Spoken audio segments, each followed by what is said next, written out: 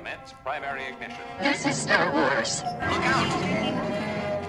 Core World News. You may fire when ready. From the bright center of the galaxy, I'm Grace Kondak, and you're listening to Core World News. Your whole-net news show for in-depth coverage and analysis for the latest stories from around the galaxy. Now for your news segment rundown for July 23rd, 2020. Locked tinfoil attack position. But first, Disney delays Star Wars movies by 1 year, pushing the next Star Wars film to 2023. Now for your host, Ben Grant and Adam to discuss. All right, thank you, Rex, and thanks to all of you listening. We got this little tidbit of news in today that I guess is Mulan, Avatar, Star Wars. Pretty much every one of the major Disney feature films have been pushed back at least a year. But we know, for our purposes here, the important one is that Star Wars was pushed a year. So no new Star Wars feature film until 2023. Adam, Grant, what are your thoughts on this? Do you know who I blame? I blame. Okay, let's play the blame game right away. I could blame COVID-19. I could blame inept leadership, but I blame Marvel. All right. I'll blame the first two. No, it's Marvel. It's Marvel's fault. What did Marvel do? Marvel creates way too many amazing movies every year and has a specific release schedule locked and loaded. And so I think what Disney decided to do, they could have gone one of two ways with this whole thing, especially with the Marvel, and I'll talk a bit about that, is they could have either decided to release some of these movies onto streaming services. That would have been a huge loss for them, right? If they released Black Widow on a streaming service and then the Inhumans, they would have been doing that just to keep the schedule on track. The other option they had, which is what Hollywood seemed to have decided as a collective in the last week, is that 2020 just didn't happen, right? Like 2020 is a lost year for Hollywood, and then I have a feeling like everything's just going to get pushed back exactly a year. So I think Black Widow is going to premiere in May of 2021, and then Inhumans in November of 2021. That's not official yet. That's just a guess. And so Eternals, I think you mean Eternals. So I guess they keep saying Inhumans, right? Yeah, Eternals. Yeah. Same difference. So I feel like the same thing's happening with all their other properties, and pretty much across Hollywood. Everything's just getting delayed a year. So I think they've generously moved a lot of their star-driven series and shows and kind of characters to streaming, though. I mean, they have made some room on the schedule, but obviously the next phase has a lot of movies coming. So I don't think you're going to get it being crunched. I don't think you're going to get any of those giant blockbuster films. I mean, certain smaller, like ones that are in the ones that are in the $20 to $80 million production range are getting shifted to streaming. And I think over that, they've figured out. I mean, the big thing right now is, not to get too like inside baseball, is like New Mutants, which is like the last X-Men property, which has been delayed for like 3 years for a lot of different reasons, is scheduled to come out next month.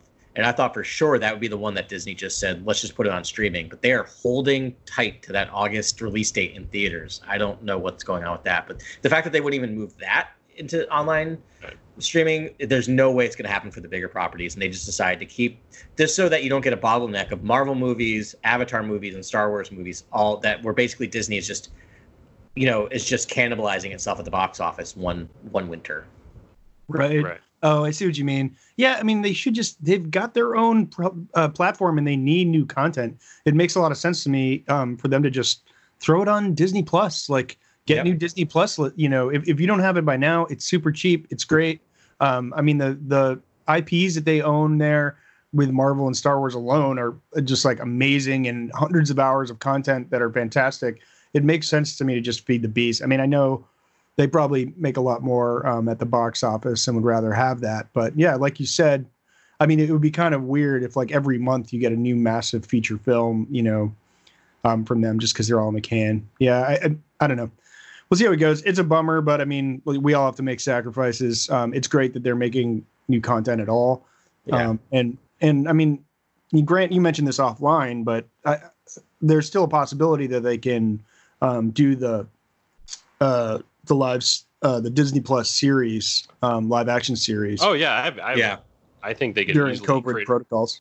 Oh yeah, they could easily create a bubble around that building that's set, and they could take the temperatures at the door and just shoot against the volume, and just keep it a closed set. Make it just you and whoever the other actor is, and obviously have everyone tested beforehand. Keep them in a bubble for the duration of the shoot, and then I think you could do it easily, honestly, because it's so all this is probably location. crazy to just jump in my head, but I'm like, because I was thinking about, like, if you look at The Mandalorian, a lot of those scenes are just one or two actors, right, in a room.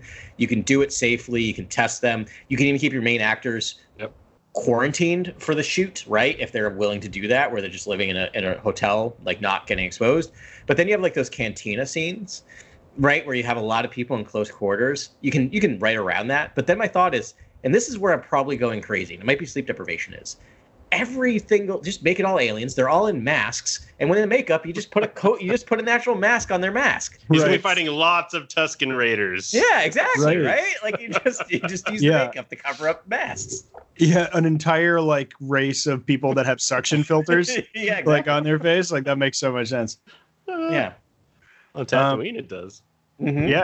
Yeah, it sure does. Yeah, I mean, I love that. It's an entire season of Tusken Raiders, like you said. It's the Mando in a Tusken Raider camp for the entire season. I would 100% watch that. Yeah, or I mean, if Obi-Wan Kenobi's the next one, and that makes a lot of sense to do a lot of those. But there's ways to be creative and do it right. I think that's the answer.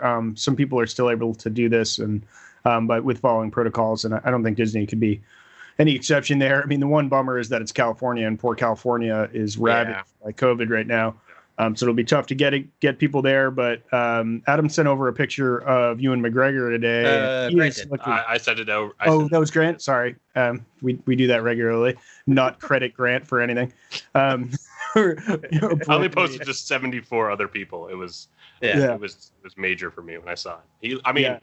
Ewan McGregor looks like Obi-Wan again, guys. Yeah. Like, there's a picture of him just barbecuing with like a beard, and I was like, it was the Obi's beard. It was Obi's beard, straight up. It had the gray in it. It was exact. He had the perfect beard. Like he's ready to go. Yeah, and then he just had movie star hair, which I assume will be going away, or we'll have a cap or something on for the thing. Who knows? Maybe he's going to be this long-haired, hunky old Ben for his first couple seasons, but. Yeah, man. It's a bummer, but not really unexpected, right? No, I mean, not unexpected. And I came out kind of hot about being upset by it, which I am. But all things in perspective, having to wait one more year for a Star Wars movie with everything that's going on, it's not in the realm of things, because there's still tons of content coming out. And Lucasfilm is such a design, focused studio, production company that. This is just giving them one more year of development, and Star Wars has always been dependent on all these influences from all around the world to create these alien, atmospheric experiences and things like that, where you don't know where you are. It feels, foreign and feels exotic because they take influence from so many things all over the world. And so this is just more time to develop those concepts, develop those characters, develop those settings. It's great for Star Wars. Other films I know could probably be pushed out faster because they're, based on pre-existing Disney franchises and other things like that. Great, that's a really great point, because I feel like every movie, actually, I was going to say The Last Jedi might be the only exception. I would say every movie in the Disney era of Star Wars felt like they've gone through production issues, right? Switch directors, switch writers, have to get shut down, and part of that is because they have a schedule to keep up with. Right, I feel like that's part of it. Even J.J. Abrams had to revolutionize his process to keep on schedule to get the Rise of Skywalker. Yeah, and even The Force Awakens, right, got shut down, and they had to do a ton of revamps on it, partially because Harrison Ford got crushed by the Millennium Falcon. But I think that was a happy accident, literally. And I think at the end of the day, maybe this allows them to get ahead of themselves a little bit. Taking a year off of shooting, maybe they can actually build that schedule out and give that time to get everything, really set up, so they're not just on the fly switching directors or switching writers. I mean, I think we've been very lucky with the content we've gotten. Maybe that is part of what works for Star Wars, but it's a little unsettling every time when you see a Star Wars movie and suddenly change the director, change the writers, bringing in another director at the end, right? Yeah. Two points. One, I think Star Wars can benefit by time off. I think the more you tease it out, the more people want it, and so that'll work in Disney's favor. It's like they can afford to have longer times, even though we want a movie every 2 years. I want a movie every year, but if it's teased out a little more, it'll be more of an event, and that's what Star Wars should be. The second point, I'm totally going to blank on because I'm dumb. Well, I could jump in with another point if that helps you. Yeah, because now I feel like we're like, but one more thing, and then everything someone says reminds me. Who's really happy about this probably in the Star Wars community are those who are working on the High Republic. because this clears the slate for them. They are now going to be like the main thing going on in Star Wars for probably a while, because Mandalorian season 2 is coming out in October. Then the High Republic stuff, which is that cross project with books and comics, looking back, what was it, 200 years before the prequel trilogies? I want to say 300 to 300. Okay, that sounds right. 300 to 500. I don't know which one. Yeah. I don't know if Gotcha. it's 3 or 5. But so at that point, there are going to be more TV shows, but we're not going to get anything. Let's be honest with the TV shows. We're not going to get anything till at least late 2021, probably early 2022. So maybe 2021 is the year of the High Republic for Star Wars. Right, and it gets its own like featured area. Yeah. So you reminded me of it, and it actually dovetails with your Oh, you're comment. welcome. Is the next feature film we get is going to be the first non like Skywalker saga film. So it's got to be a good one, and it's really going to set. I mean, I have a feeling we're going to get a lot of different flavors coming up of new media or of new movies. There are going to be new trilogies in different time periods, focusing on different characters and whatever. But the next one, whatever it is it's important that they can prove that they can, tell these stories in a captivating way outside of Skywalker saga. So I don't know who it's going to be. Is it Rian Johnson? Is it Kevin Feige? Is it, Taika Waititi? Is it Taika Waititi? Right. Like who's going to get it? And there's been other rumors too. About I know a lot of people criticize the planning of the sequel trilogy, which is a trilogy I love. And I feel like some of that stuff is valid because of the changes they make throughout the trilogy. But at the same time, I think that I really loved the subversive elements, defying of expectations of The Last Jedi, and I would love that, and the sense of improvisation. And I would love to have all of that stuff in another trilogy, but just have it feel better planned out. Have that.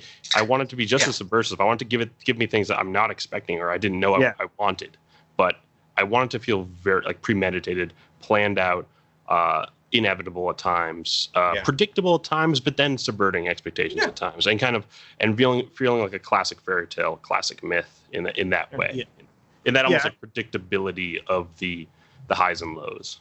But absolutely, but the highs and lows being subversive, being misdirected. They're being I'm totally down for a different flavor to Star Wars a little bit, but I think they need to follow the Jon Favreau, Dave Filoni model of like really focusing on the influences of Star Wars and not necessarily trying to make another Star War, and then adding their own personality to that. Three different people can look at Seven Samurai or a Kurosawa film and take three different things away from it, and as with any art. So it'll be interesting to see, how does Taika Waititi, play on that trope? How does, another, figure, whatever, like how they're going to be different and thought out. And there's plenty of room for interpretation by excellent, professional directors. And it was just fascinating in our watch of Hidden Fortress to see how even the same person, George Lucas, took different things out of that, different points of his life, right? Like seeing the influences for the original trilogy versus the prequel trilogy is fascinating, right? And Lucas was involved in both. So I agree. I think focus on like as we're doing, not to like, signal boost ourselves, but take this idea of what are the core elements of Star Wars, focus on this, make sure those core elements are there, focus on the influences, and that's it. And then tell a story that is true to those things. And and like you said, Ben, that's what Filoni and Favreau are doing right now. You're right. And if it's going to be a 3-parter, write the 3 parts, like write the 3 parts before you film the first one and really have a good idea about where this thing's going. Or at least have a plot outline. Like, I love the sequel trilogies, but the word I was thinking when I watch it now is slapdash. They feel very slapdash. It had too rough. Especially Rise of Skywalker. When you watch that movie and the pacing of that film and just kind of a quick ending to a quick trilogy. Yeah. The second movie, again, The Last Jedi is a standout, excellent film to me. But it kind of stands alone. It stands alone, and I wish it was supported. I wish JJ if JJ ran with a lot of the stuff Ryan set up, I think that trilogy would have resonated much better. He definitely the 2 movies link perfectly, but it was more like he was bending Ryan's story back into his own rather than rethinking his own story and adapting to Ryan. Right. Yeah, I mean, I'm not against a baton pass style trilogy in the future. But that one was, I think it was a little more stark because the stakes were so high. It was a really bold choice to do it that way. But I mean, Kathleen, she had to do what she had to do at that point. She couldn't bank on JJ doing 3 movies. So it was, she grabbed the 3 best candidates and did it. And I think the baton pass is integral to creating these Star Wars films that have different looks and feels and tones and themes at play. And I feel like what really needs to happen is there needs to be one writer or a pair of writers who write the entire trilogy. That's really what I think it comes down to. And I think other directors can step in, easily step in. Right. It's really got to bring their theme, bring their tone. Yeah. Cool. Well, we spent a lot more time on that than I thought we would.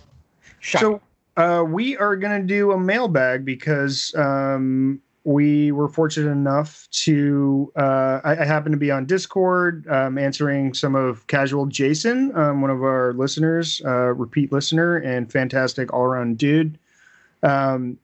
He was actually talking to me about last week's thing with my Infinity with the Anakin Skywalker. He believes that Anakin still would have been on the same course even if he saved his mom, which is an interesting theory that I'll fight with him till the end on. But I feel like he might have changed my mind on this too, because I was in Ben's corner, but I feel like it was very interesting from my perspective. I kind of had been off Discord, new baby, up late night, not doing whatever, and I just checked it out, and I'm like, because I kept seeing them come through, and I'm like, oh, I want to engage on this conversation.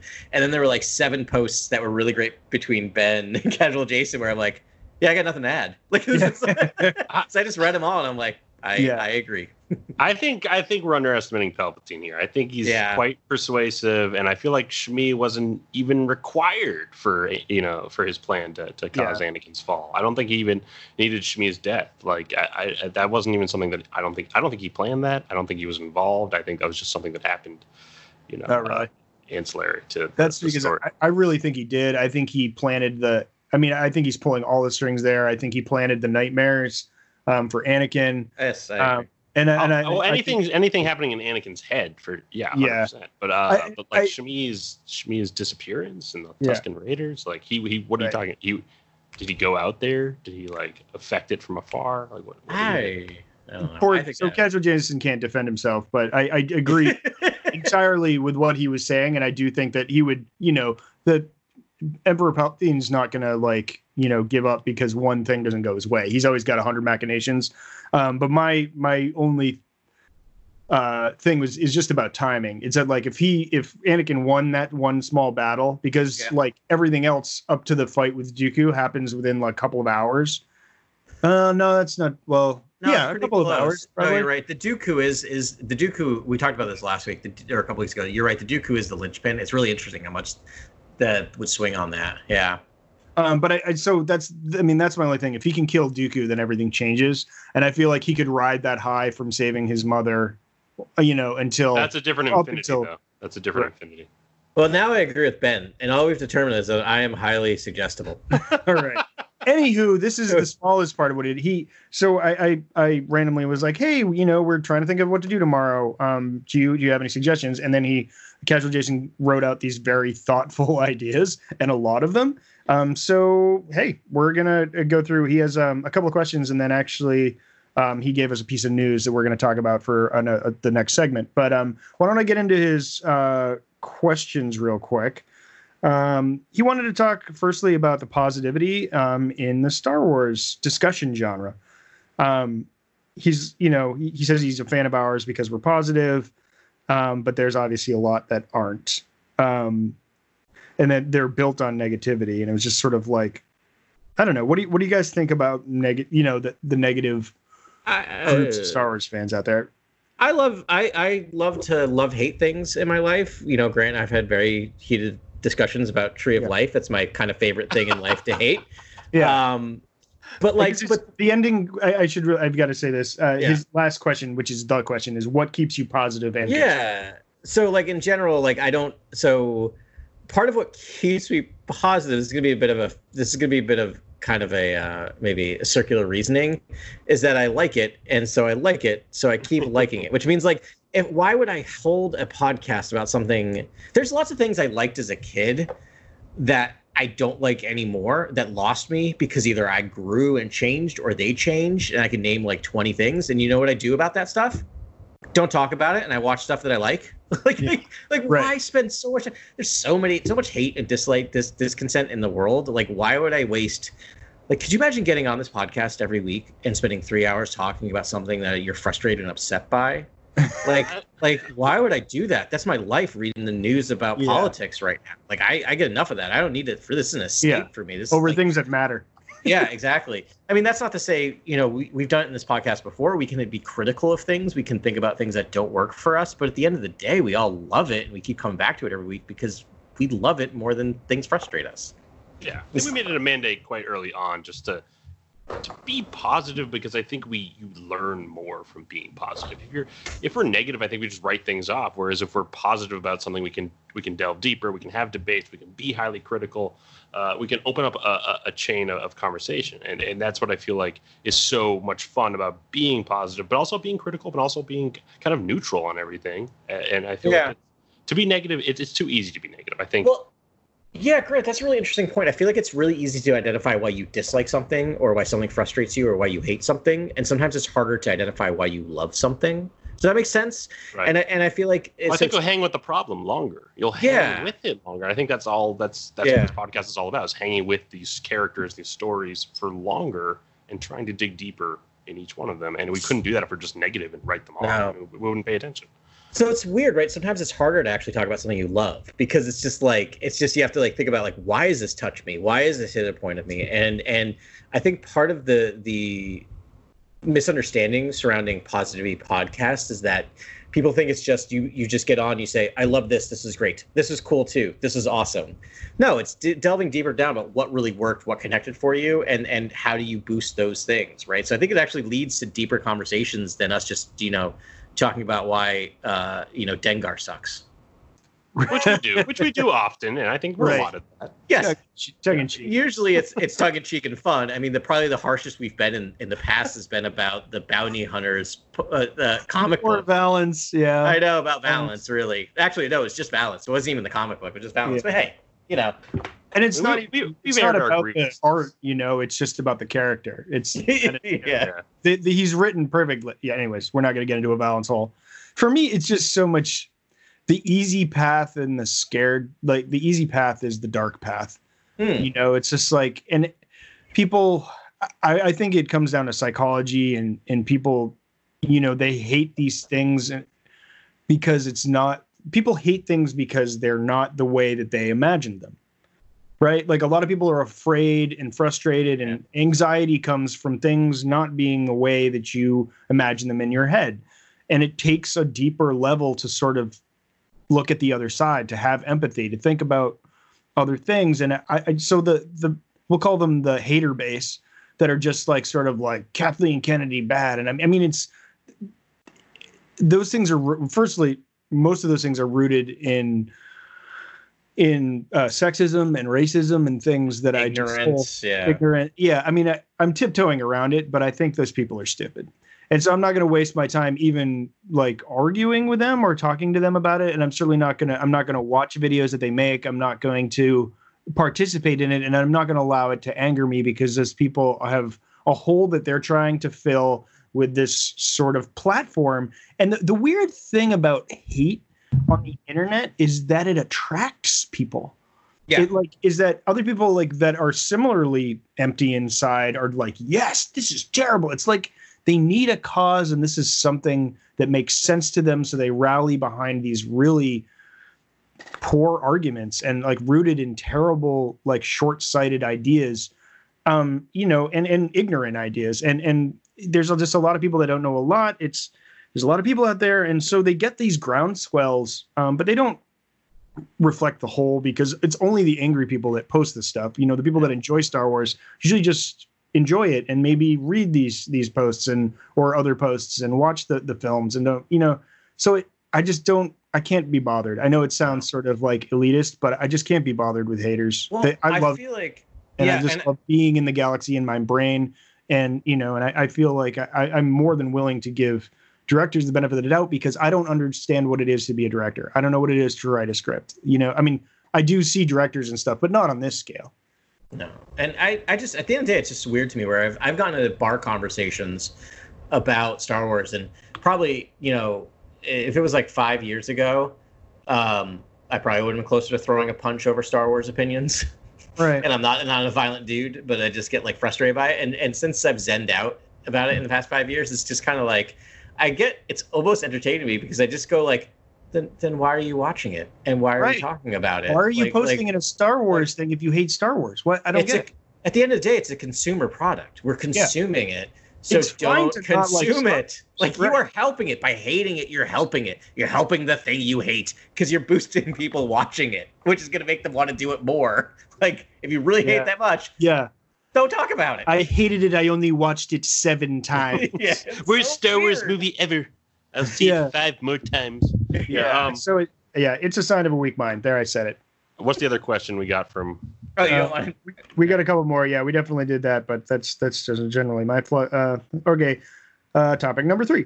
What medium beyond the movies has sucked you in the most? This is Casual Jason. I'm going to share his because I don't think he'll mind this. He said he was a Star Wars fan accidentally.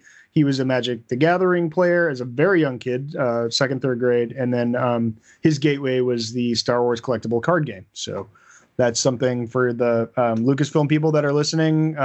The card game's working and getting people into the thing. Can I just do a quick? I'll let Grant answer. I'll do a quick shout out. I love Magic the Gathering. I played that. That was my D&D when I was in high school. But moving on. Yeah. So what got you into Star Wars, guys? I gravitated to the games, the early LucasArts games. I played a lot of the Jedi Knight, Jedi Outcast. I played Jedi Academy. I played Pod Racer. I played Power Battles on the PlayStation 1. I played just a bunch of early video games from LucasArts that I thought, not early, those were, I think, early 2000s I played. Yeah. I played a lot of those games. That's early for you. That was kind of my in. That was kind of like what I spent the most time doing. Yeah. And reading some of the books, the Jedi Academy books. Yeah. Yeah. So you got in through the books and the games.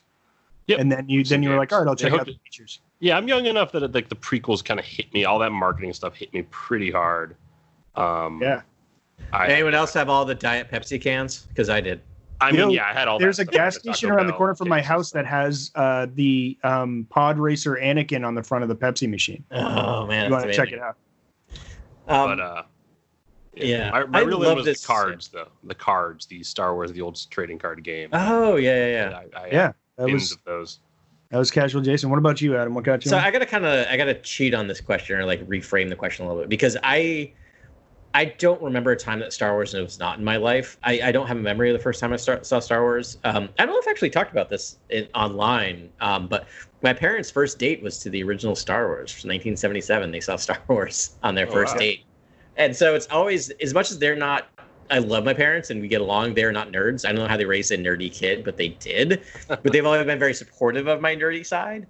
And so I think they had a special connection with Star Wars. So I think they showed it to me probably at a very young age. We don't really have a good, family story about it. But I think the things that maybe drove me past just I like the movies and to just being this person that consumes all media came in 2 forms. One was actually the toys. My sister had all of the Kenner collectible toys. She even had like the Darth Vader carrying case. And I would just play in my sandbox and pretend it was Tatooine for hours on end. Like I was just playing in Tatooine every day of my life in the sandbox and probably being exposed to toxoplasmosis and cat poop the entire time. But it's fine. I'm good. And then the second thing are the Timothy Zahn Heir to the Empire trilogy. Because I have a distinct memory. My family and I would go on road trips every summer down to New Jersey. Shout out to Casual Jason again. That was accidental. And I would always go to the library before and like load on books because I would just spend the 6 hours in the car reading. And I wandered out of the kids section one day into like the young adult section or like the adult section. I saw like Star Wars books, and my mind was blown. Going, wait, there's more than just the movies. Yeah. Like that, like I couldn't believe that. I'm like, I thought there were just these 3 movies and that was it. And I got that book and I remember like I still have a visceral memory of reading that book and learning that like of going to Chewbacca's home planet. Why I can't think of Kashyyyk. And the fact that like one of the Wookiees have a speech impediment, which makes them be able to speak basic, and the fact that they have like these extendable claws, like this, my mind was just blown, and that Luke falls into a trap. And right, actually, you got into the galaxy. Like I just all these. I remember reading the passage where Luke gets out of a trap by accessing his arm, his mechanical arm, to like basically override the door. Like that. Like I have this moment of just my mind being blown. The universe literally expanding in my brain. I mean, I think at that point I was just in on reading everything. So those books I first got hooked on were the Jedi Apprentice books. Yeah. They were like Scholastic or something. Like I saw them at a book fair. I got them immediately, and I just couldn't stop reading them. I thought they were incredible. It was like I think it was Obi-Wan. Yeah. In his youth training, and then his rival. I remember this like heated rivalry. It was fun. It was a fun read. I remember really loving those books. I read those books as an adult probably 10 years ago, and they're actually fairly fun reads. Like they're quick, but they're not bad.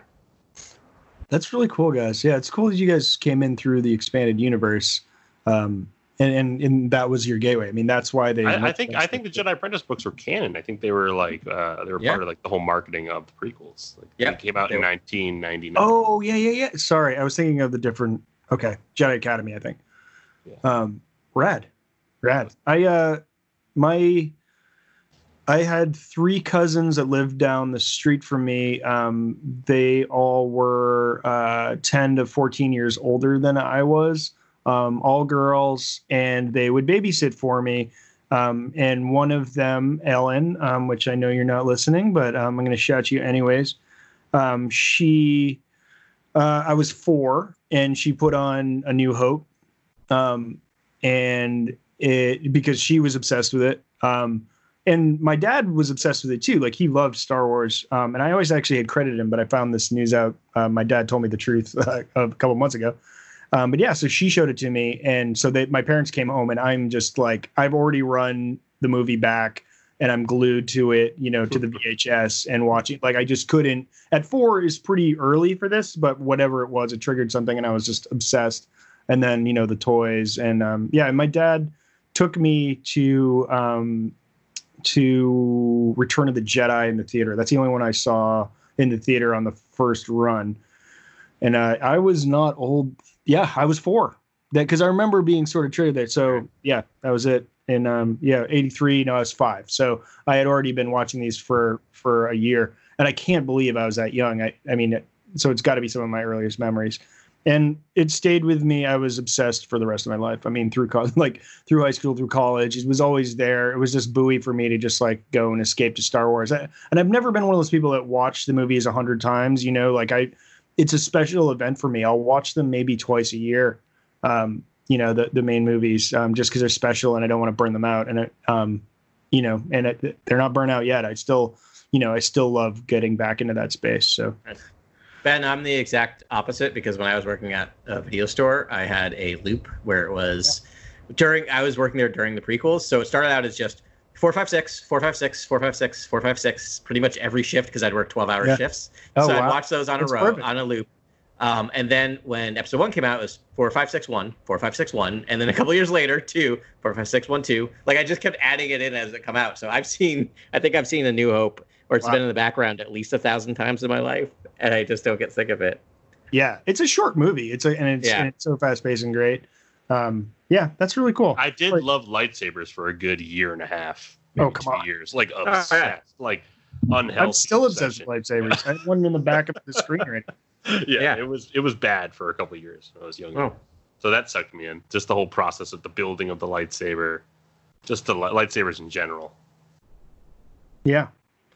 Casual Jason also asked if you've indoctrinated your new child yet. I think at 3 weeks might be a bit early, but I'm sure she has. I know she has some swag, because I know I bought her some swag. We got the Baby Yoda hat from Ben, and then we got we just bought, because we were buying onesies, and we were buying a 3-pack, and like to get a sale item, they had a Starfighter one. I'm like, all right, fine. Like I'm trying not to just do everything Star Wars, because that's just my go-to, right? And so we're trying to be like more selective, which is funny, because Carter's like, are you sure you don't want to buy something Star Wars? I'm like, no, because I also like, my fear is that if I just like force it on her, she's going to rebel. And so I just want it to be this thing that Dad likes to talk about, and then maybe she'll get fascinated by it and be like, I'm basically not going to, my plan is not to show her Star Wars until she asks what Star Wars is and asks me about it, because it's going to be in the background of my life a lot. And so that's my goal, is to not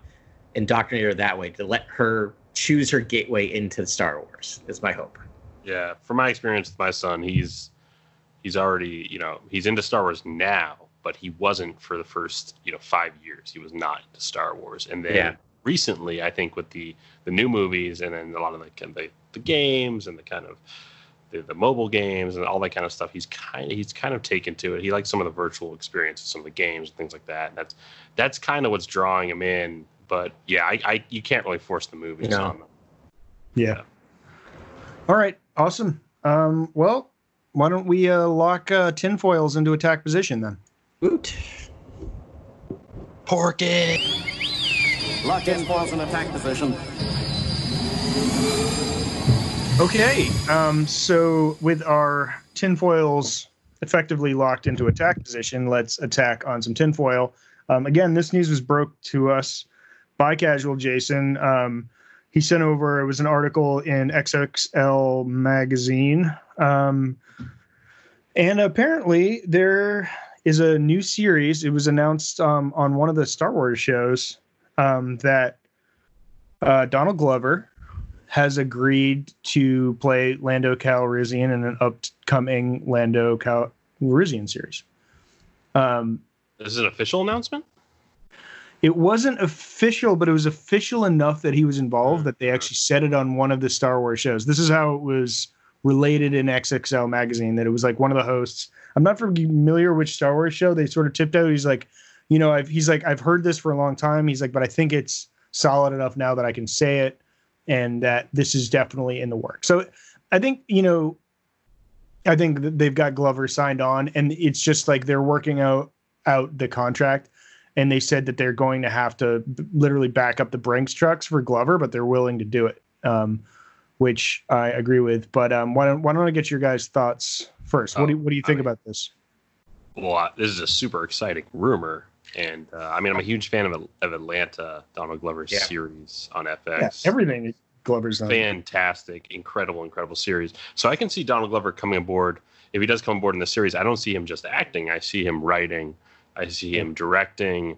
I see him, really deciding the tone and the style of the show as well. Like, I feel like he's probably he's going to be the main, decider when it comes to what this show is, essentially. And I feel like a really fun way to pose this show is to possibly like start with him doing a video diary somewhere that just gets interrupted and throws him to this like wonderful odyssey across the stars. You know what I mean? Like, yeah, Calrissian Chronicles, is that what he called it in Solo? Calrissian Chronicles, yeah. It's one of my favorite things, because that is a callback to the old EU the Lando books, and so that was a moment. I think when we were all in the theater, I may have clapped out loud. Right. When he's even describing the events. Yes, exactly, from that book. Yeah, he goes to that strange planet.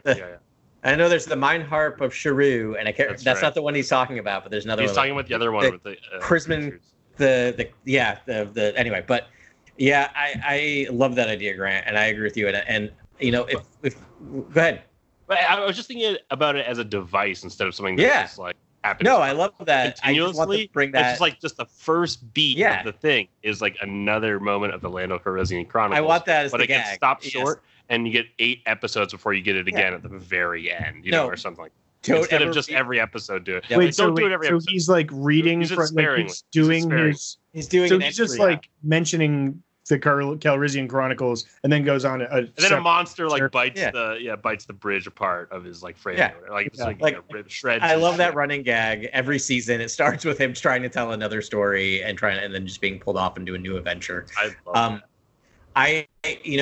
If we got this news earlier in the week, and B, I was not sleep deprived, I would have gone back through our back catalog, because we in the past talked about the possibilities of a Lando standalone series, and we talked about having Donald Glover as being the showrunner for that. We talked about that. So like, not to like just be like we were right, but hey guys, maybe we were right, but maybe we're smart. Maybe we're just being out there and saying giving Donald Glover money and a chance. Give the most successful person right now all the money. How weird that they're doing that. To me, I'm just surprised he'd do it.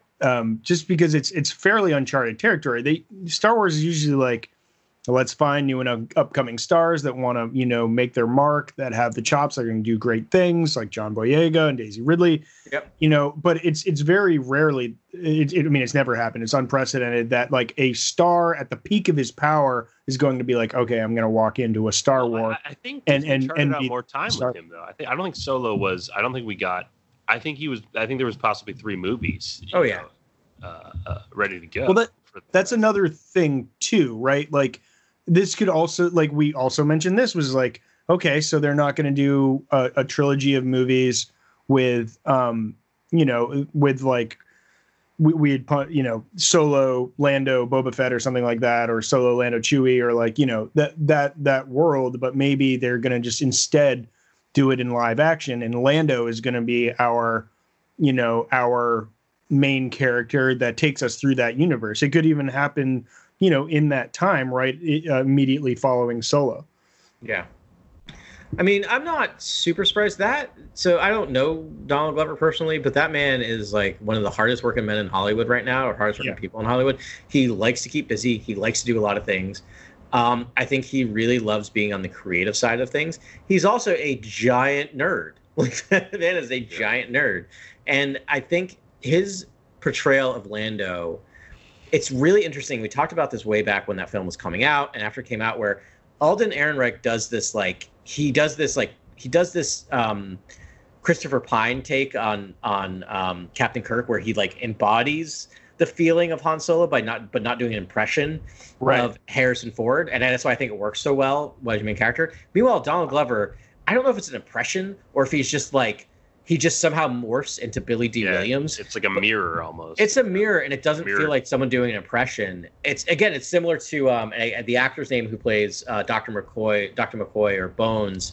Carl Urban. Carl Urban. That's similar to that. I feel like that person embodies that person, and that's the closest analogy I get. As I mentioned, I've been doing a rewatch of Community in the middle of the night while I've been feeding our baby, and the distance between that Donald Glover and the Donald Glover who plays Lando is huge. And I feel like we undersell Donald Glover's ability to act sometimes because we're so focused on his ability to create things. And he's such a great creator, but he's also such a good actor where he can play dumb, he can play suave, he can play everything in between. And so part of him is probably like, he wants another crack at this. I think he did such a great job. I think the fact that if maybe they're going to offer him the creative ability to do this, that man loves to create and he loves to be in the nerd world. I mean, he was in Star Wars. I mean, he was in Spider-Man Homecoming, right? Just because he's a fan and he wanted to play Spider-Man at some point, and he missed his boat because racism. Yeah, that's not really missing the boat, is it? But like I feel like you would have an African American Spider-Man or Black Spider-Man now, but because of where we were and his age, he missed. But hey, in the next 5 years, totally possible. We'll have a Miles Morales. But like, let's not suggest that too loudly because I want him in Star Wars. Yeah, well, he's also now going to play. He's too old to play Spider-Man. That's my point. Is he missed that boat? During the Community days, he would have been the perfect Miles Morales. Yeah, right. The other thing that XSL mentioned was his schedule. He's just super busy. I mean, he's a polyhyphenate, as I've learned at Harvard Business School.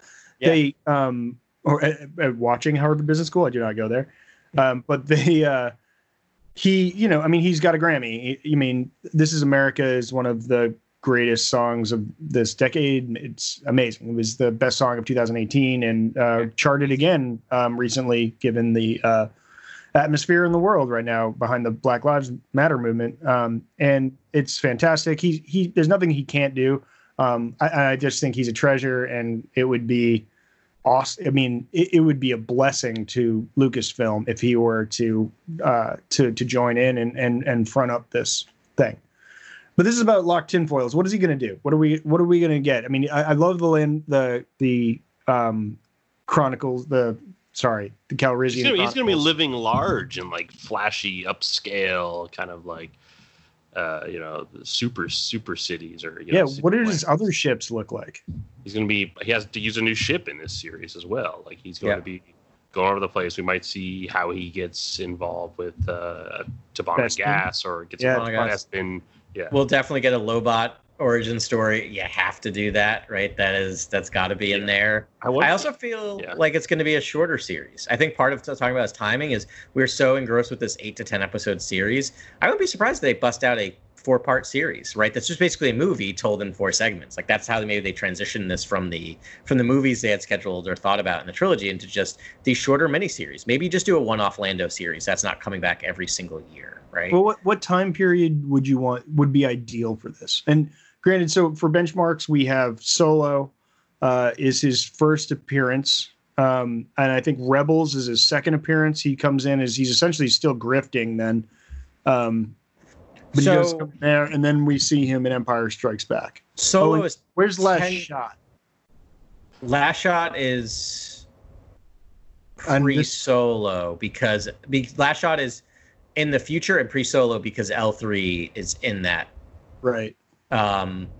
So Solo is 10 years before A New Hope, right? Rebels is 2 years. Couple of years. Yeah, I mean, I kind of want this as a direct follow-up to Solo, where it's just where did Lando go? Like yeah, I think that's the spot. Like maybe it picks up right after he loses the Millennium Falcon. Like maybe you get an Alden Ehrenreich guest star in that first moment of opening up of him just like losing it and him just down on his luck, doesn't have a ship, and he has to hustle, right? He spends like the first episode figuring out where am I going now? What's my next big score? He just bumps into someone in that bar, and that brings him off to this new adventure. Yeah, I want Han Solo in it, but I almost would rather it be all about Lando and his story. I agree. His journey, because I feel like that I want the show to be called Lando essentially, and I want it to be all of him. I want him to be traveling across the stars. Yeah, I think he'll definitely be our POV character. I feel like we'll get some. We're gonna get some all new characters. I want an all new cast with Lando, and I want us to think of Lando differently after seeing this show. I want to see him interact with all new characters. But I do want to ask you guys, if we're to bring in one legacy character into the show, who would you choose? I mean, I would pick Han Solo. I think they can do this where Lando's the main character and Chewbacca and Solo are ancillary characters, and I think Alden Ehrenreich would do that. They can intersect on Tatooine if like they start working with the Hutts and he has to deal with the Hutts. Maybe we get them in like an episode or two. But are you talking about like? Well, Ehrenreich isn't a shared ensemble in Brave New World on Peacock. Is that right? Yeah. Yep. What are those things? I think he's probably open to being a streaming show. Oh yeah. Ehrenreich's, I think he's down. He definitely wants to do it. I've heard some things recently where he was saying that he wanted to do more and it didn't work out. But did you guys state that you wanted him to just briefly appear at the start of the show? That's my thought. Is disappear. Maybe not even in the beginning, just like in the middle. Like he happens, one of Lando's adventures takes him to Tatooine, and at that point, Han Solo is working with the Hutts, and he has to do a Hutt contract. I mean, I feel like at that point you call the show Han and Lando, and it's still an incredible show. Why? No. Han and Lando's catchy. I think it's like Han and Lando. And but I'm going to push back on that because I feel like there needs to be an African American like main character. It doesn't have just because like Han Solo's in there. I think it's got to be Lando's show, and you just see Ehrenreich for like an episode, or two. I mean, I'm arguing that the Lando show should just be Lando. I think we all are. Okay. I think we're all arguing the exact same point. In terms of legacy character, I'm almost like bring me Chewie and not Han. Like, I think that would be a funny moment of just like, where's Han? This whole thing of like, where's Han? And just like Chewie's annoyed that he's working with Jabba, and basically they've broken up for a little while. So it's almost like him like basically cheating on Han with Lando for a little bit. That would be awesome. My only point is that like Han can be in Lando's show, and it doesn't have to be the Han and Lando show. I don't think you get through an entire Lando series without at least a guest spot by Alden Ehrenreich in some fashion at some moment, which I would want. Right. Especially if it's that time period. Yes. You also want to bring Quill in. You want Quill to be there. Oh, Quill? Yeah. Oh, yeah, definitely. For Lando. Lando and Quill meeting? That would be incredible. That would be incredible. Oh, you're going off the theory that like, I think I want Bosk in the Lando show. If we're gonna have Bosk have like a spotlight, let's have a bounty hunter in Bosk? Oh yeah. Give him a major bounty hunter. Oh, Forlom and Zuckus. Yes. Well, Yeah. I think Bosk has cool factor though that like they don't have to a degree. I feel like that's the point. like I feel like this I is want to give more of a Bosk versus series. Lando would be an awesome fight. Like that would be a really Yeah. good fight. Yeah, that would be awesome. You've actually as cool as Jedi fighting. You know what I mean? Like that in my opinion. You've actually kind of pushed me back into Grant's original corner here, where I love all these things, but I feel like those bounty hunters, I don't know, they need their own thing. And I would be completely happy if Lando just expanded the galaxy and we see none of those people and he just goes off and he just meets weird species and does weird things and has it's a caper show. Yeah. And we never see Tatooine. Yeah. I mean, there does need to be a tie-in somewhere, right? I feel like Star Wars needs to sort of honor what came before, right? And it's just always nice to get these little cameos that come in here and there. But this show has a lot of great possibilities to expand the galaxy and pansexual flirtations. Sure, yeah, whatever, yeah. Totally motivated in bizarre new ways, right? Yeah, like going just to the outer reaches, basically, and exploring new territory. That would be.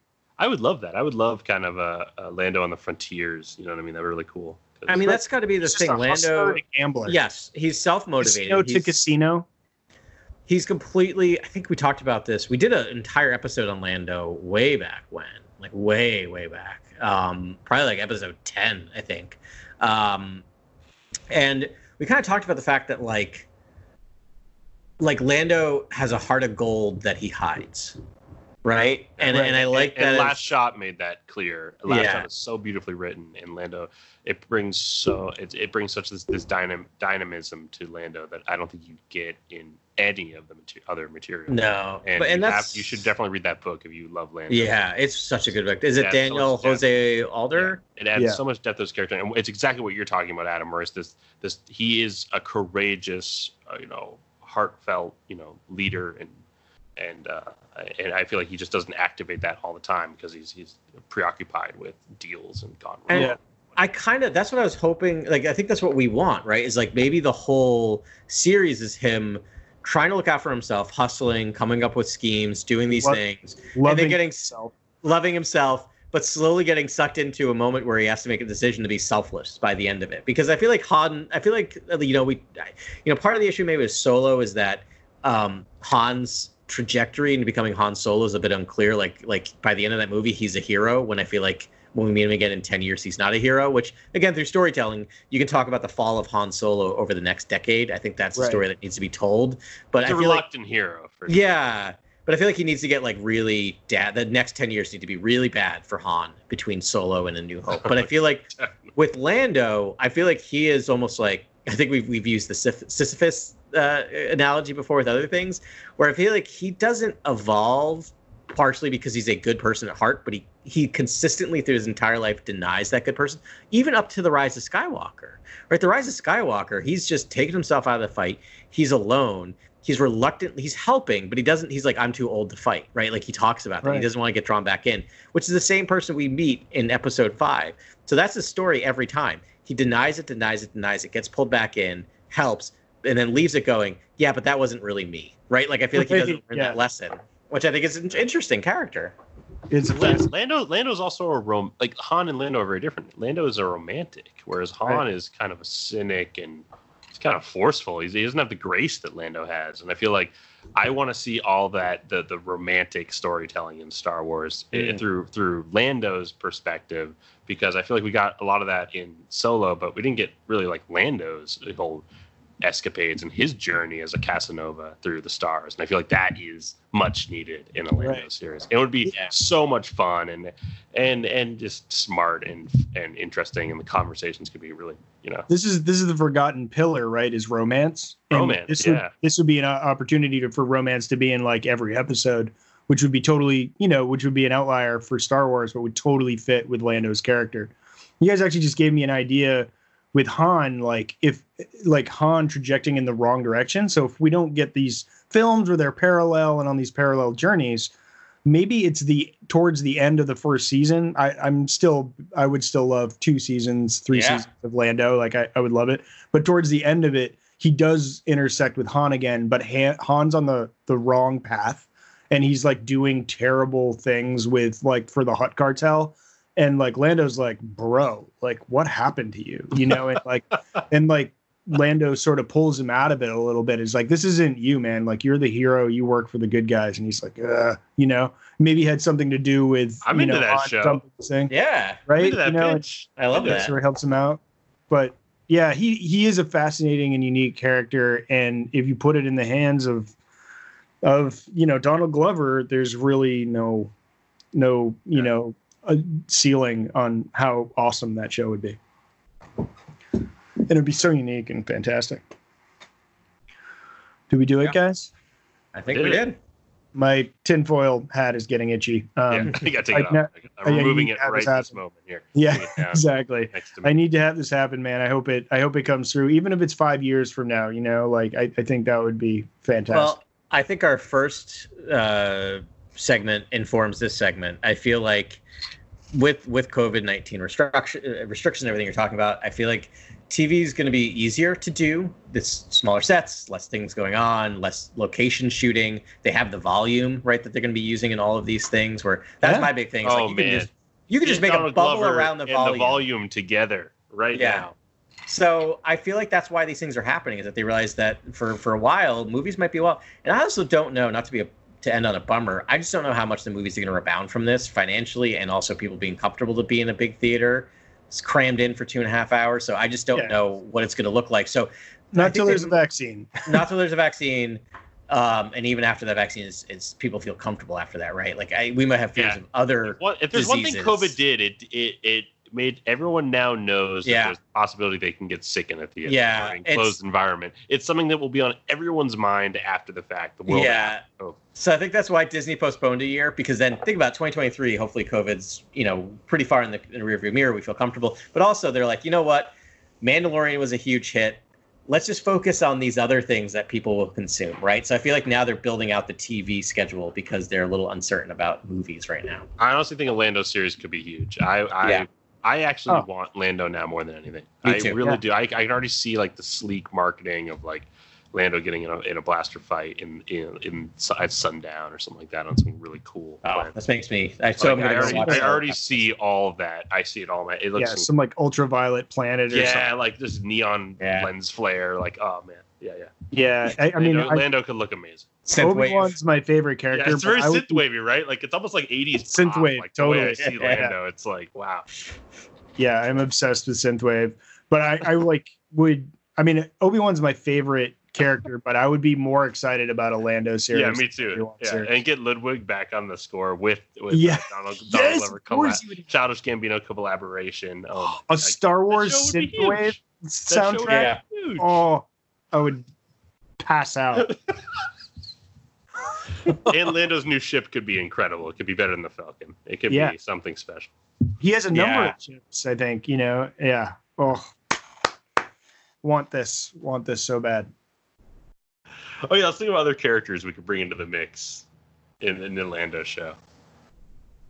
Okay, so what other characters could we bring into the mix on the Lando show? I think I was kind of looking around the room, looking at some of the figures I have, and I had a moment of inspiration, and I want the bad, if not the big bad of the series to be Krennic, because I want cape versus cape. I want to fight with two people wearing capes. Cape fight? Yeah, cape fight. I want Vader in this series, and I'll tell you why. Because in Empire, when you see Lando and Vader interact, it seems as if they had spoken before. It seems as if they're on like almost like speaking terms, like and they speak to each other with ease. And it made me think, ooh, what else could you do with Vader and Lando in the past to set up that kind of that ease of discussion that they have on investment? Yeah, their first interaction, he's like, "I see you like capes too." Yeah, I mean, he joins. It's Vader and Lando caper like together. Yeah, because he does. He's like, I mean, he's doing deals with him, and he's talking to him like no one else. Yeah, it's weird. If you have to just really listen to it, though. You have to watch the movie and listen. No, to it would totally feel organic. I wouldn't be thrown off if they had a previous relationship prior to that. Yeah. And I feel like you could have, so it's actually similar to Afra maybe, where you have Vader sending him on a mission, right? Just be requiring him to go steal something. I don't know, maybe steal something from Krennic's office so that we could get everything we want. Right. I mean, I'm not against the Krennic thing. That's awesome. You just mentioned Afra. Yeah. We don't know what the other things are, but like there's rumors about an Afra series. That would be great to have some synergy there and have like them interact on a caper. Like Lando and Afra would be amazing. Yeah, that would be awesome. I'd love to see those two. And that would work. She'd be young at that point, but it would work. I would like Afra to have her own series. Yeah. I would like Afra to have her own series. Because at that point, she'd be a teenager, even lower teenager. But you could have that. She's a plucky teenager. You could definitely see that. She could be like, maybe this doesn't hold up in today's world, but she could be the short round to like Lando's short round. His little like sidekick. Yeah. He could actually be a mentor to her for an episode, where she's just like she's run away from home. And she doesn't really know what to do. And he's like, this is how you make your way in the world. Well, we know that, right? I think you do Lobot. Now that I'm thinking about it for longer, as we're talking about it being synthwave and poppy, I'm like, you do Lobot. Lobot's definitely. Lobot's the ultimate, sidekick in this show. The issue is based on canon, and we always know how much we love canon, but we also know how much they're willing to play around with canon. Is that at that point Lando would be, Lobot would be fairly self-aware, so we wouldn't get super cool cyborg. We'd actually get like conversational Lobot. Yeah, we'd get pre-cybernetics Lobot. Even though that Lando comic, that like 5 episode or issue run, that is not canon. No, it is. It is. Charles Soule's Lando's. I forget the subtitle on it. That would be, Lobot, like cognitive Lobot would be perfect for our Synthwave series. I don't know, hopefully Synthwave will still be going strong in 5 years. It's never going away. I hope not. It comes back listen every to couple years. Trues for the rest of my life, by the way. If you don't listen to Trues, like I'm telling you, you're welcome. This is my birthday gift to you, even though it's my birthday this weekend. Listen to Trues. It's the best music you've never heard. It's amazing. Yeah. Ben turned me onto it. Yeah. Yeah. It's but that's the aesthetic I want. And I'm sure Goranson can still do the soundtrack. It would be amazing, but it should be like all synthesizer, just like that would be my greatest thing. Just a ton of purple and neon and it's like Pulp Fiction. They're just Lando's just sitting in a speeder over some sprawling cityscape looking at the hazy sunset on Nar Shaddaa or something. Yes. Come on. My phone's not working. Was Soule's run just called Lando? Is that what it was called? Okay. I'm trying to show you. What was the most recent run? Oh, that was Soule? Yeah. Oh, it is Synthwave. That's right. Not trying to show you. I'm trying to get it because I have a background, but that's the Lando cover is very Synthwave, purple, purple neon. Yeah. Oh man, yeah. Soule did an amazing job with that run. And yeah, is that the origin of of Lobot in that comic? I don't think. I think it is because I remember reading. It's not it's about Lobot's reprogramming. I think. Right. It's when his brain gets wiped. It's more like the finale of Lobot. It's the there are flashbacks though of him deciding to get the implants in and being part of the Empire, and that I can't remember the whole story, but it definitely is discussed. That would be a great caper, though, is sort of, how they meet. You could do like sort of how they come together, and maybe he rescues him. Lando rescues Lobot from the Empire. Yeah. That would be awesome. Daft Punk, Ludwig van Göransson, Childish Gambino collaboration. Trues. It would be the best soundtrack in Star Wars by a darn sight. Yeah. By a heckin' sight. Nothing will ever match up with John Williams, but for like pop music that you just want to throw on and listen to, it would be like the Drive soundtrack, but like 10 times better. Yeah, so I just picked up I just got my trade paperback copy of the Lando miniseries. I'm flipping through it, I'm not trying to I'm never a big fan of saying just take something and redo it. But man, they should really read this. I forgot how good this miniseries is, and it starts with it's very James Bond. It starts with him in a room with a woman, it is. I have a couple variant totally covers. be I have James single Bond issues for influence. that. I have 3 single issues for that, I think. Well, yeah, James Bond would be that's a great influence on this. There's so many other like great collaborators he could have if he wanted them. The one that I thought of was John Kasdan. You know, I mean, they worked together before. I wonder, do you think they would work together? Like, Filoni is a great font of Star Wars knowledge, but so is John Kasdan. And like, you know, if you wanted a different perspective from Filoni, I think like John Kasdan would be another great resource there to inform you writing. I mean, yeah, having the two of them write together would be awesome. I love that. I think at the end of the day, I think part of, you know, we've talked about this collaboration works so well in the Star Wars universe, and we love the collaboration between, like, I think we talked about it before, where I feel like Filoni is so focused on what is and isn't Star Wars, you know, in terms of like, this is what Star Wars is, this is what it isn't, and he's really can hold court about that. And Favreau would be like, yeah, that's great, but like, what's a good story, right? And I feel like the two of them can come together and work well in that. And maybe you have the same thing between Donald Glover and John Kasdan, right? Where, because I love that the best parts of Solo to me is, I really think the movie Solo does the best at interweaving and dropping in like lore, Star Wars lore, without bashing you over the head more than any other movie in the new Disney era. And I think that's John Kasdan just saying, like, reading over Solo to be like, just say Ara Singh, like, just like drop these things, like drop these lines, and that like means nothing to the people who don't know about it. And for us, it's just this amazing moment of just feeling like it's part of the galaxy. Lore bombs, baby. Yeah. Little micro lore bombs. Of the directors from The Mandalorian, who would you like to helm Lando if one of them were to take over? Because we did see Deborah Chow jump to Obi-Wan. I can never say it. Famiyima. Oh my god! Yeah, I think I'm in love with that. That's a package made in heaven right there. Yeah. Because his action sequences and capers and and he did the bounty hunter episode, right? The rescue episode with the bounty hunters. Yeah. Which I have to go rewatch, because that one threw me the first couple times I watched it, because that is such a weird episode. It is so weird, and now it's slowly becoming my favorite episode because of how weird it is, but it feels just the right amount of weird for Lando. Like, I think it just has a very tone. So we have Fumiya directing. We have Fumiya directing. We have Sewell and Donald Glover writing, and John Kasdan. Yes. And John Kasdan. Sewell, I like Sewell in there too. Sorry, I accidentally Freudian slip. I mean, no, let's do it. I love wanted it. Sewell and Donald Glover. You can have multiple people. Acting. Yeah, I mean, even if it's like if you put John Kasdan in like the Filoni role, where he's just like executive producer or consultant or whatever. I mean, like, right, because Kasdan has outlined all the crime syndicates for the syndicate work that he had planned.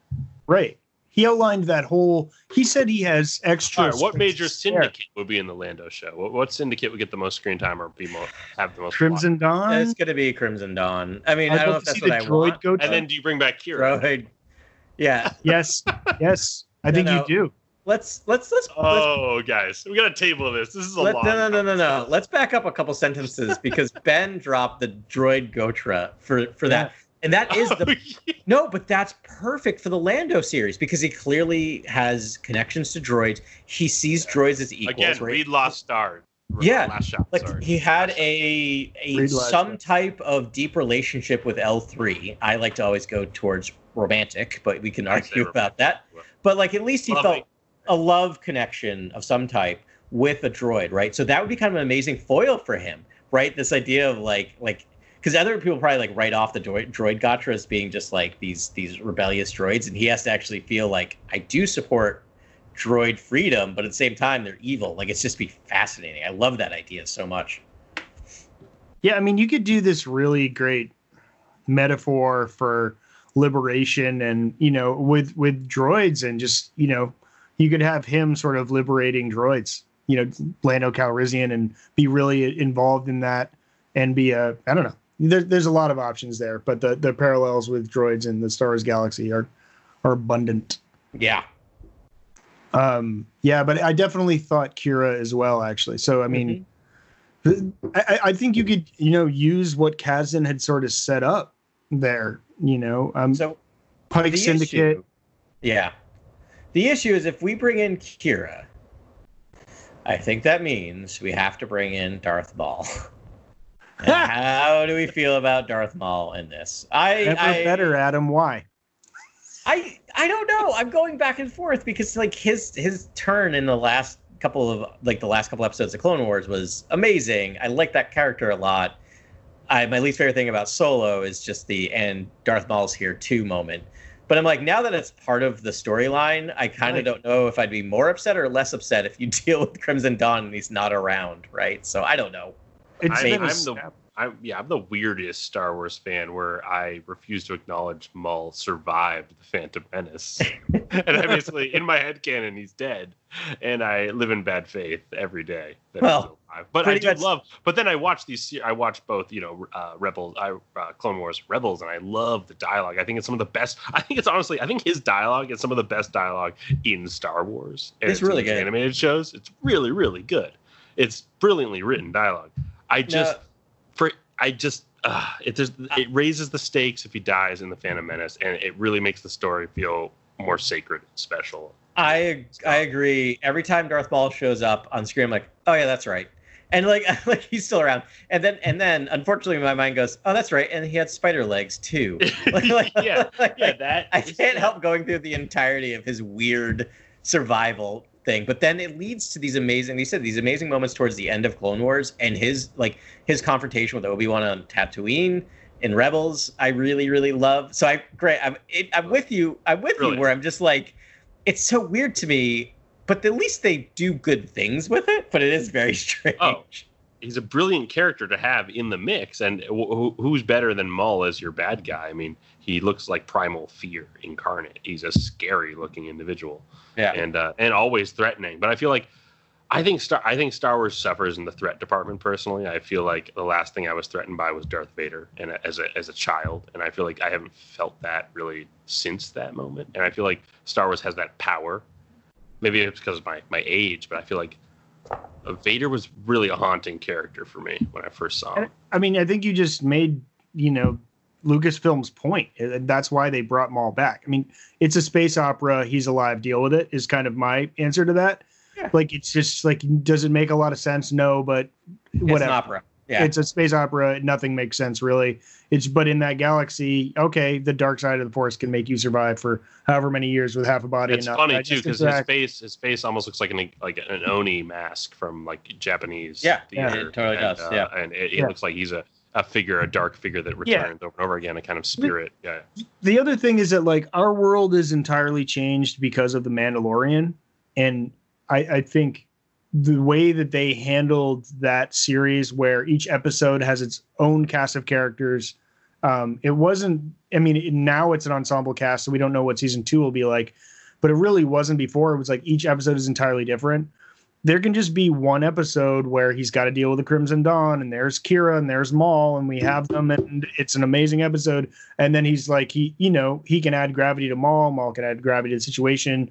That's another, major threat that he's got to deal with. And then he sort of, maybe he understands Sith better. Maybe it modifies his relationship with Darth Vader in a different way. But it doesn't have to, they don't have to be there for the whole series, No. It can be one episode, and then he can ping pong off and go into another adventure in the next episode.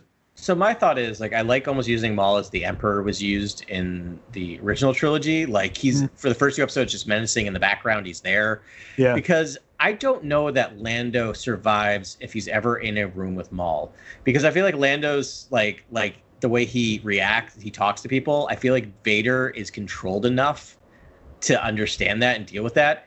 I have trouble with Maul not just igniting his lightsaber by dissecting Lando at some point. But Lando's, his thing is he makes himself useful, right? That's true. Yeah. Like there might be a moment where he is very close to getting killed and he suddenly convinces Lando. I can see Maul. Lando disabling Vader's suit, though. Yeah. It's like an interesting. Like Afra did that, right? Yeah. Yeah. Especially if you've got a close relationship with droids and, certain ways around that. Yeah, I can also see Vader chasing Lando and drawing his saber, and then Lando making a deal, and then that being the impetus for the story. you mean you could also have Lando like the main. I mean, his big bad could be Maul, and like so, but he deals with all the different crime syndicates, and like he's like something. There's this like something doesn't feel right. Everyone's working in consort. Why is that?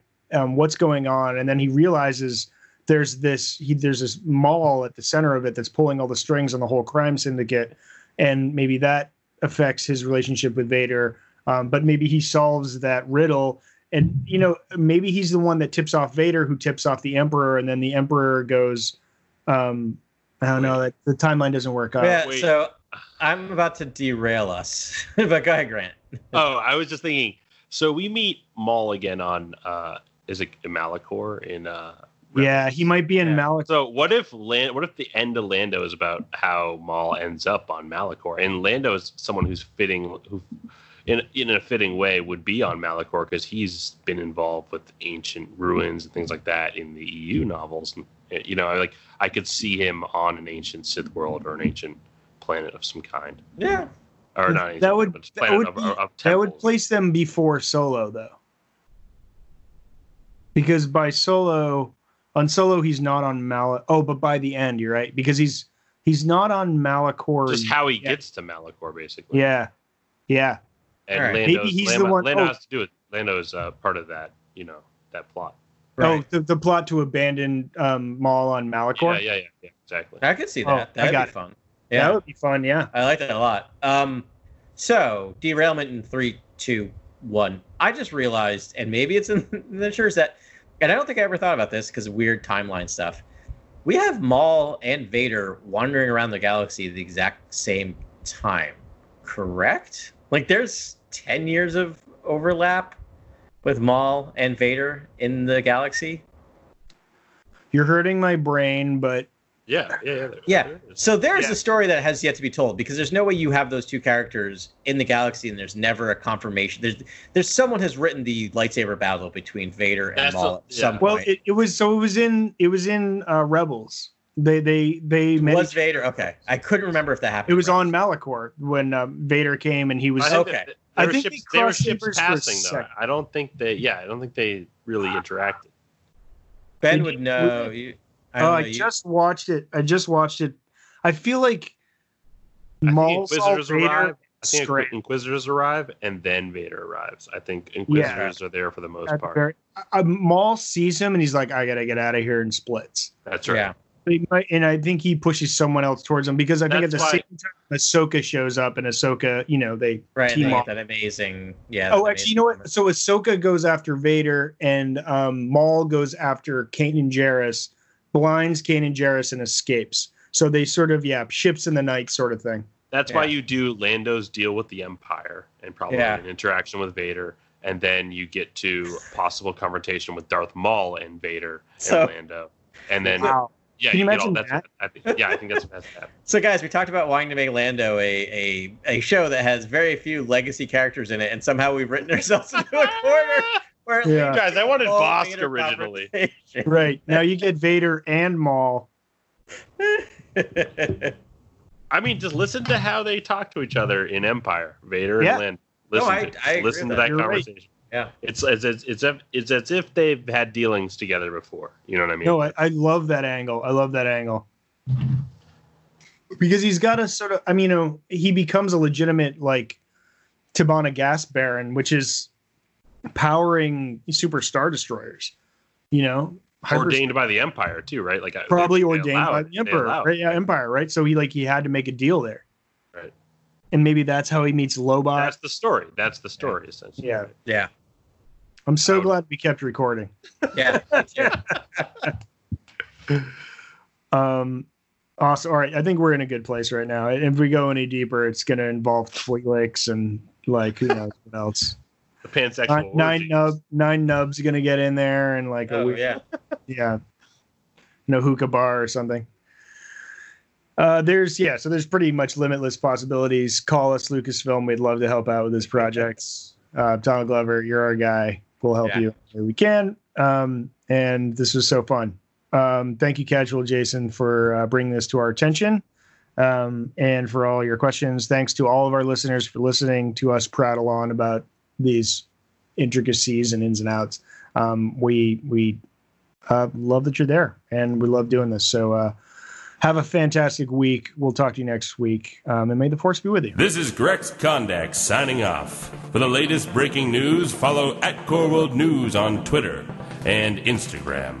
Thank you, and good night. Remember, the force will be with you, always.